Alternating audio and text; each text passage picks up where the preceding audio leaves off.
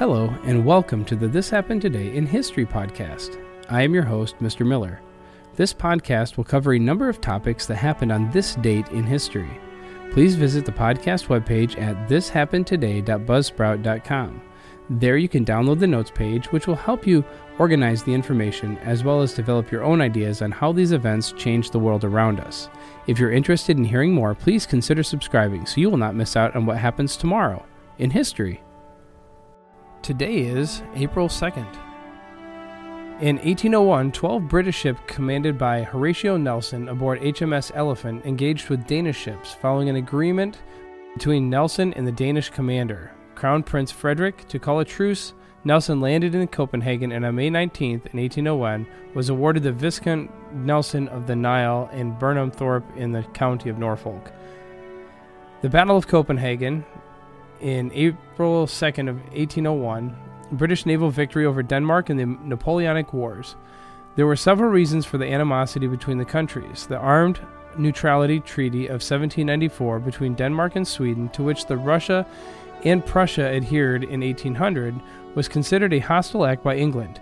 Conversely, while at war with France during the Napoleonic Wars, Britain's naval operations against the French trade also hurt neutral nations' shipping.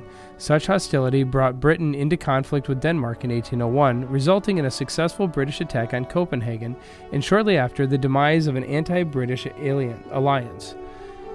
In early 1801, Russia, Prussia, Sweden, and Denmark formed a coalition to protect their own shipping and cut Britain's supplies from the Baltic of timber and other products vital to the Navy. The British sent a fleet to break the coalition. Admiral Hyde Parker, a suitably senior but rather unenterprising officer, was in charge. Admiral Horatio Nelson was his second in command. The fleet reached Denmark on the 21st of March. After fruitless negotiations, Nelson, on board HMS Elephant, led 12 ships of the line on an attack on the Danish ships and land batteries near Copenhagen on the 2nd of April. The plan was bold because the British were moving into shallow waters without proper charts.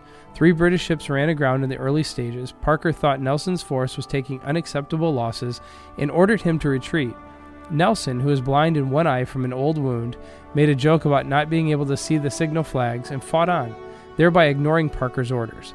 By late afternoon, the Danish were taking a battering, and the British were in a strong position. They reopened negotiations with eventual success and were aided by the news that Tsar Paul of Russia had been assassinated. His successor, Alexander, was known to be more pro-British. The Battle of Copenhagen is often listed as one of Nelson's great victories. It was scarcely that the Danes were far from beaten, but it did help and end an important threat to the British power. Losses: Danish, 12 ships captured or destroyed, 1,700 dead or wounded, and 2,000 men captured. British lost several ships grounded but later refloated and had 1,000 dead or wounded. In 1980, following increases of petrol in the mid to late 70s, President Carter urged Congress to create legislation that would take advantage of the oil industry's high profits. The Crude Oil Windfall Profits Tax Act did by collecting roughly $227 billion over the next 10 years. Under the pretense of protecting consumers from greedy big oil, some of the industry's congressional critics have raised the possibility of reinstating a tax on windfall profits. But the attack dogs might do well to consider the consequences of such punitive measure. A tax on profits would do more harm than good, a lesson we learned a quarter century ago. In 1980, President Carter signed into law the Crude Oil Windfall Profit Tax Act, which established excise taxes as high as 70% on the difference between the market-determined price of oil and a lower price set by law. The tax was dropped in 1987, but according to the Congressional Research Service, almost $80 billion was drained from the industry's income statements while it was in effect. Money that could have been invested in new oil and gas production and to expand refining capacity was instead diverted to Washington.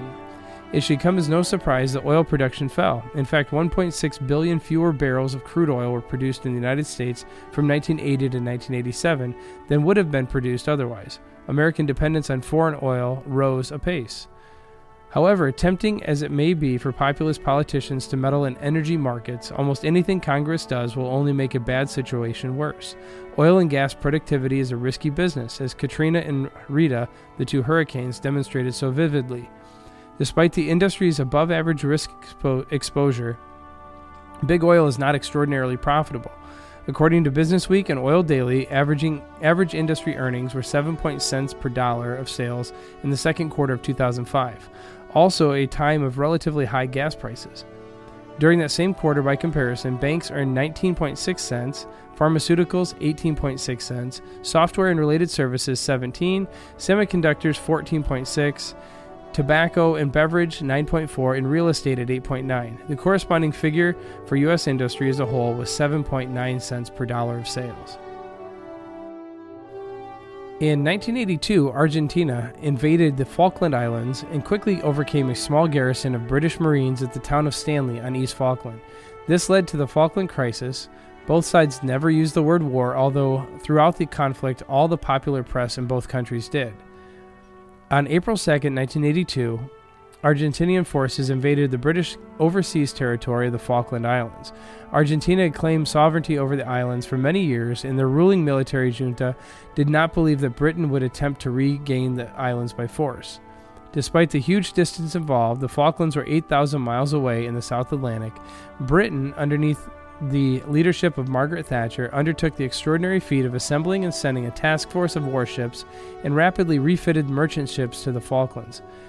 The task force reached the Falklands in early May, and on May 2nd, the Royal Navy submarine HMS Conqueror sank the Argentinian cruiser General Belgrano, with a loss of over 300 of her crew. After this incident, Argentinian ships remained in port. However, the Argentinian Air Force still posed a significant threat. The Royal Navy lost several warships to attacks from Argentinian aircraft, which were armed with missiles. Its fleet auxiliary ships were attacked at Fitzroy, and supply ship Atlantic Cavalier was also sunk.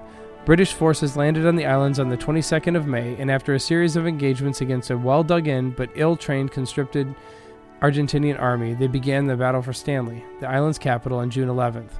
Argentinian forces surrendered on June 14th. You have been listening to the This Happened Today in History podcast. I thank you for listening, and I hope that you have enjoyed learning about historical events from the past. Thank you to the following websites for their information regarding today's topics: ThePeopleHistory.com, The Battle of Copenhagen at Britannica.com, Windfall Profits Tax at Independent.org, and the Falklands War at IWM.org.uk. The music used as the background track for this podcast is Americana, created by Kevin MacLeod on Incompetech.com. If you enjoyed this information and would like to hear more, please consider subscribing, as this will keep the historical events in your feed in the morning for each day. I hope you have a great day.